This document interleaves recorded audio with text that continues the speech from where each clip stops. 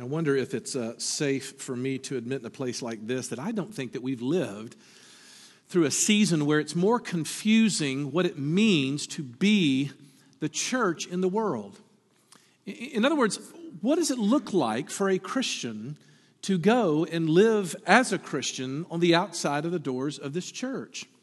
And rather than kind of barrage with a bunch of statistics, I thought I'd just sort of speak personally in saying, I don't know a family who's not had some division in it over discussions about politics.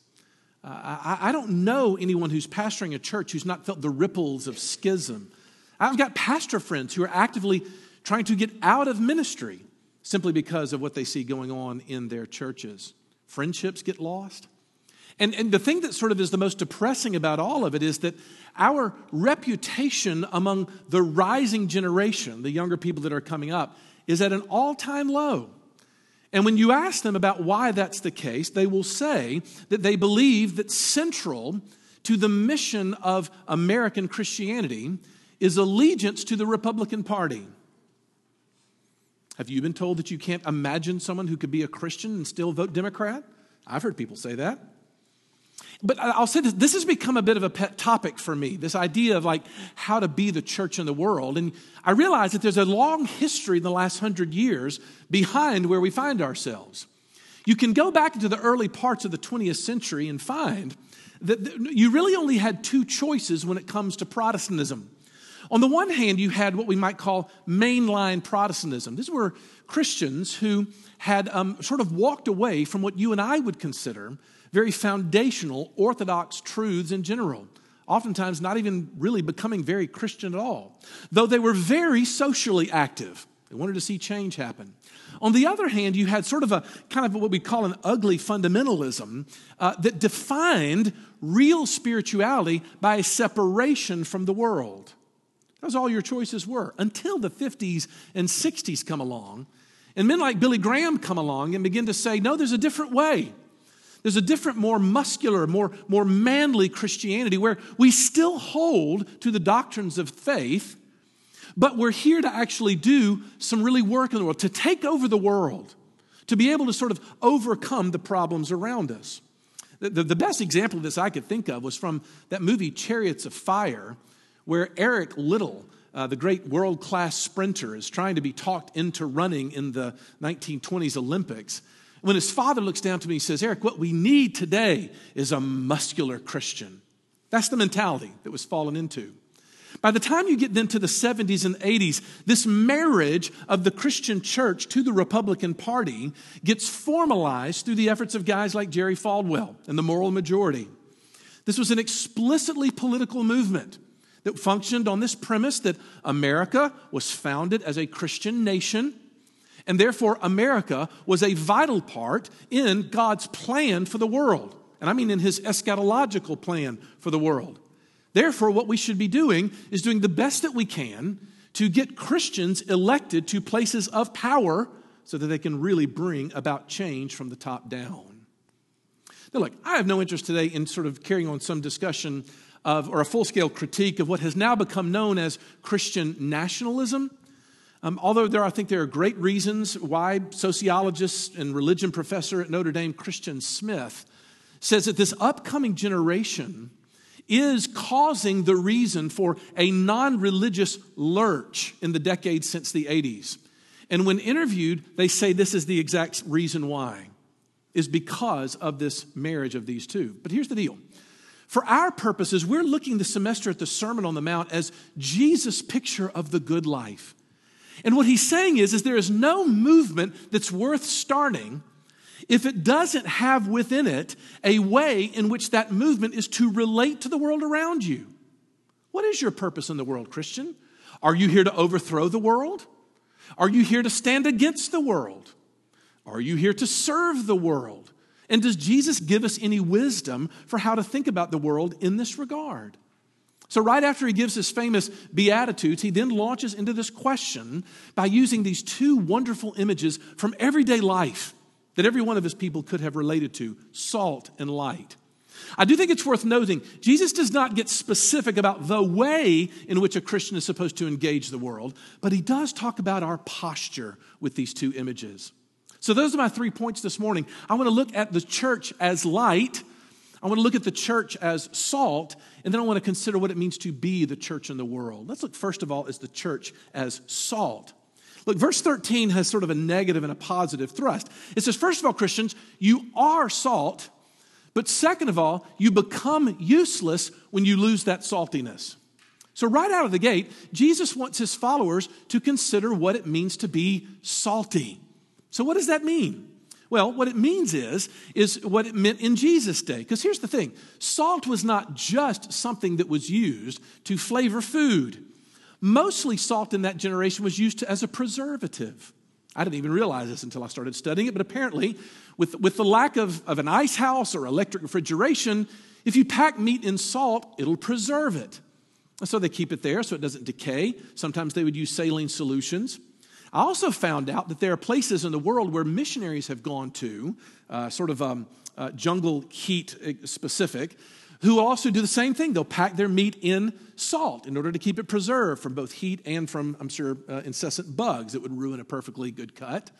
It even turns out that some people will pack dead bodies into salt so they can be shipped to other places for burial. So what's the point of Jesus' image then? What I think he's saying is that in this world, there is an inertia for the world to move from order to chaos, from beauty to ugliness, from integration to disintegration, from freshness to rot. Now realize that as soon as I start talking that way, do you realize how countercultural that is, first of all? We live in a world, I think, where the constant messaging is, if we would just leave the creation alone for long enough, it will bless us and we will flourish within it. Human beings as well are created naturally good, we think, if we would just stay away from some of their bad choices. Is that what we believe? Well, the Bible, I would say, especially if you find yourself this morning on the outside of Christianity looking in, I need to be honest with you that the Bible has a far more pessimistic view of human nature than that. Because the effects of sin do not just infect individuals, they also infect the structures that are created by those sinful people. And the sum effect of it is to create a perpetual decomposition. There's a rot all around us and inside of us. I've spoken of this before in the illustration of a system. You know what a system is? A system is something where the components of the thing work together to produce something that couldn't be true when the components were apart. For instance, a car is a system. Lots of different parts working together to make the car go. Well, when I was in high school and I was given this beautiful piece of machinery known as the Mazda GLC. This was a fine-tuned precision instrument that was given me, right? But somewhere in my upbringing, it just went through the filter, not sure how it happened, that in order for that car to function, it needed this thing that the researchers and the intelligentsia refer to as oil. I didn't know this. This sort of slipped through the cracks, had no idea, so I didn't put any in it, didn't change it, didn't even know I was supposed to. And over time, took about 18 months or so, that little Mazda GLC began to, let's say, experience alienation and disintegration. It broke down. Look, here's the point. The Bible says that when God places Adam and Eve inside the garden, he puts them into a system so that when they decide that they're going to pull themselves out of alignment with their relationship to God, to some degree, they create alienation in all of the systems around them. Hence the decay. Hence the sort of pulling down. Hence the fact that for the Bible, the second law of thermodynamics is not just a physical truth. It's a spiritual truth. Objects will tend to go from a state of order to disorder unless it's acted upon by an outside force. What Jesus is saying is that when the world is left to itself, it festers, it putrefies, it decays, and makes us rotten with evil. And so therefore, Jesus says, if you are one of my blessed ones, as described in the Beatitudes, your mission in life is to attempt to undo the decay. That is why you're here. You are to be a preservative there because the world around us is as a decaying carcass without us in there. And so therefore Christians are to be rubbed into the culture to prevent its decomposition. Commentator Kent Hughes says it this way: Christians exert an incalculable influence on society. Their mere presence reduces crime, restrains ethical corruption, promotes honesty, quickens the conscience, and elevates the general moral atmosphere. The presence of these people in the military, in business, in education, in a fraternity or sorority will amazingly elevate the level of living, even such as their absence will allow unbelievable depths of depravity. Believers, at least salty believers, are the world's preservative. That's it. I wish we had more time to talk about the fact that salt has a positive function of being something that adds savor to life and savor to the world. We oftentimes think that the existence of Christians are there to do nothing but neutralize any fun in the world, but that's not the case.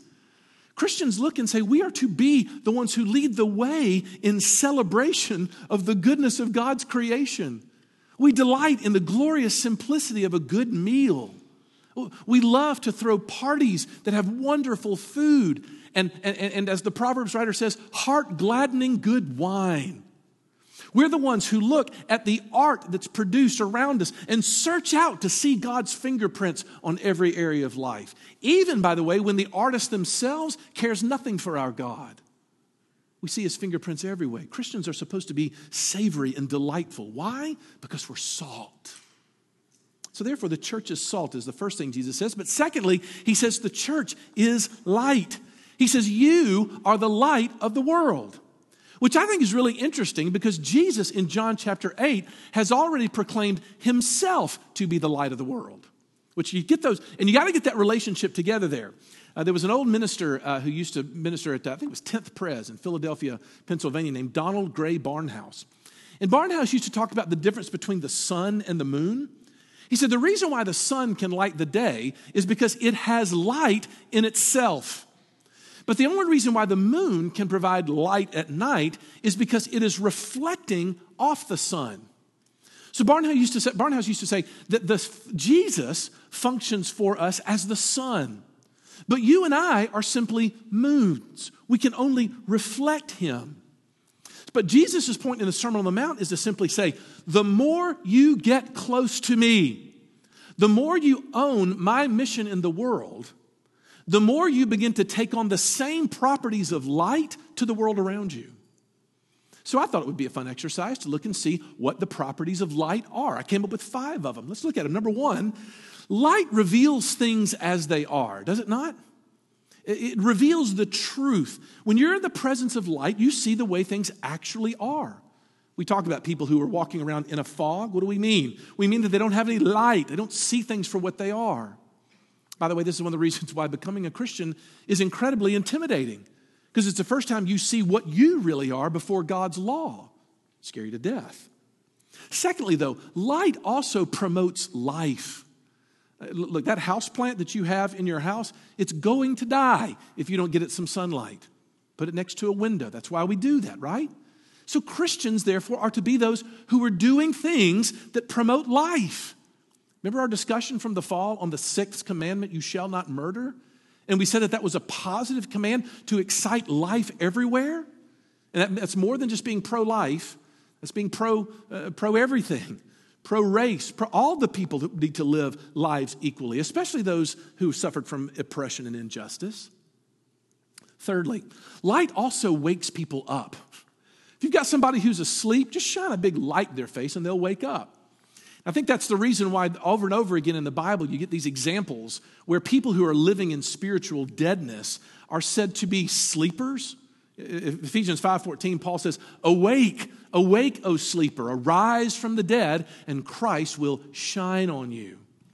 You know you're functioning as light when your very presence begins to get people to start asking certain questions. You know what I mean by that?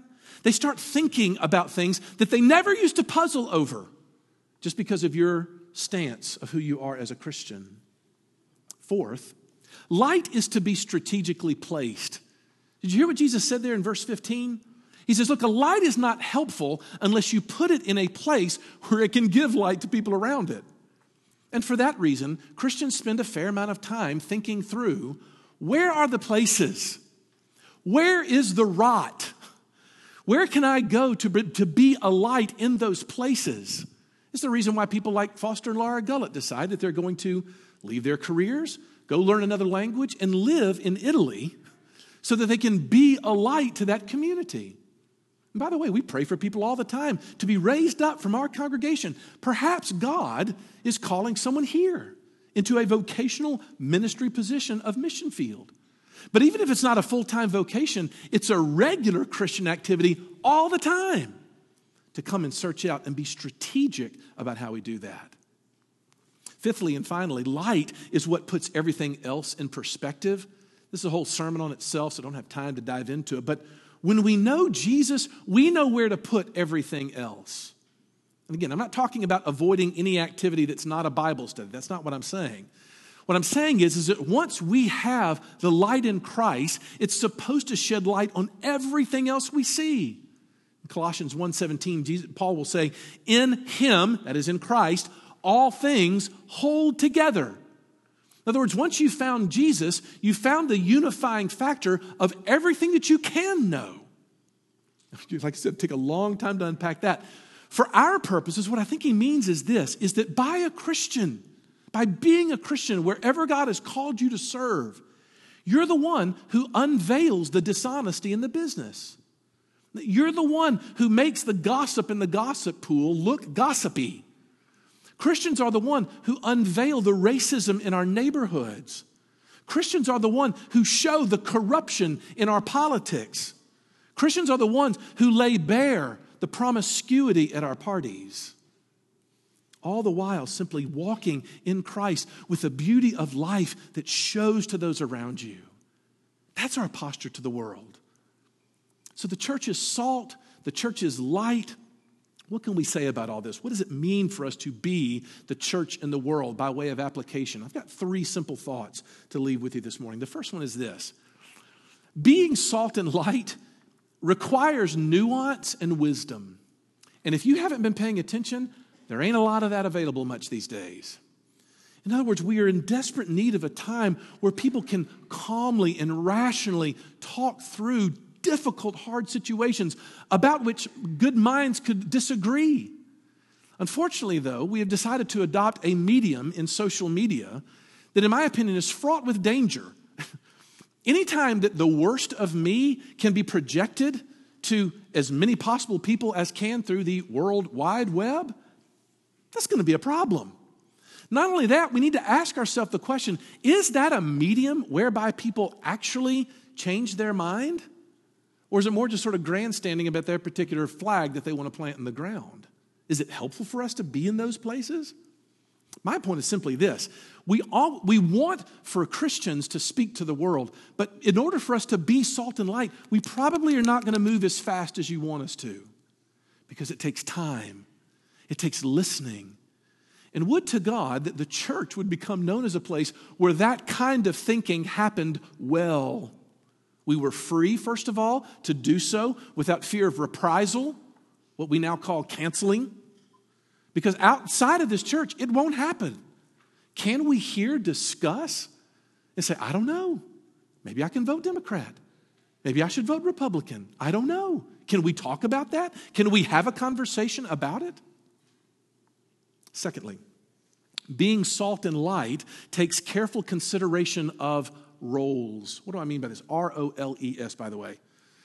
What I mean by this is there was a time in church history where there were individuals who thought that if there was something good that was going to be done in the world, that good thing was best funneled through the auspices and oversight of a local church in order to do it.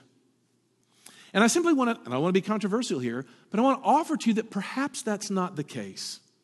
I would make an argument that the church has been given a handful of tools that are really the main tools in our tool belt. They're things like the preaching of the word. We're supposed to be really good at that. There are things like the proper administration of the sacraments of baptism and the Lord's Supper. And thirdly, it's the development of and recognition of godly men who can create oversight and guidance for the people who are members of her body. That's what we do well. But the further that we get away from that mission, the less expertise we have. And it's important to say this because oftentimes we have Christians trying to make statements about things for which are kind of out of our realm. In other words, we don't necessarily have to be the ones who come along and say, we know best how to discover a cure for cancer.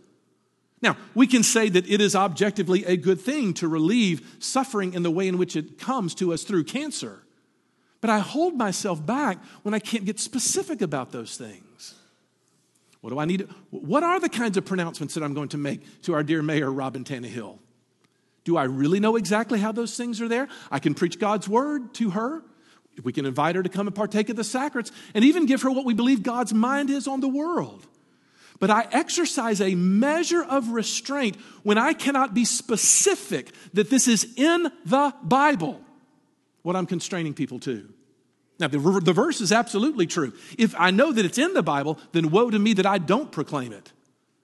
But somewhere in there is nuance and wisdom lived in dependence upon the Holy Spirit where the church takes up its role.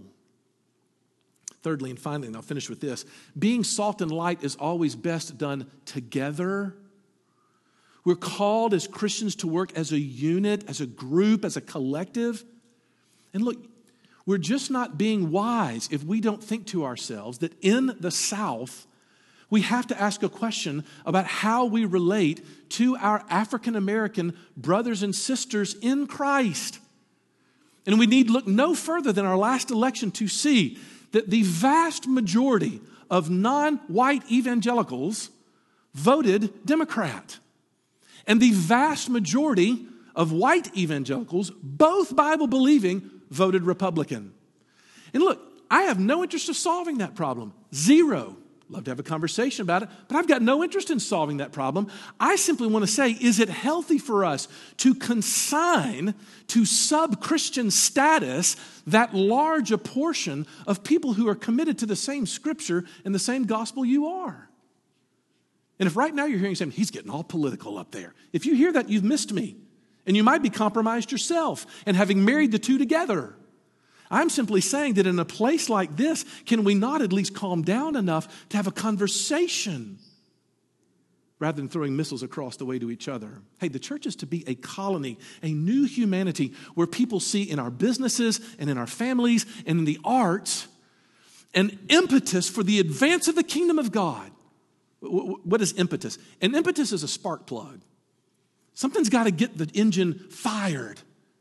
And so week in and week out, God draws his people together to hear his word, to pray to him and speak to him, to sing worship and praises, to partake of his body and blood so that we are sparked to go out and bring that influence on the world. And it's going to be a challenge.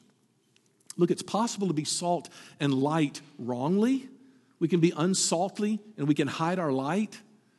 But look, in the midst of it all is our centered belief that when God decided to do this cataclysmic thing of launching the final phase of his redemption of the whole world by bringing his son, he allowed his son to be with us. The theologians would say that he was incarnated among us. He took on flesh. He came amongst us. And so what that means is that the closer you get to this Jesus, the more we will be moved to be engaged in the world around us.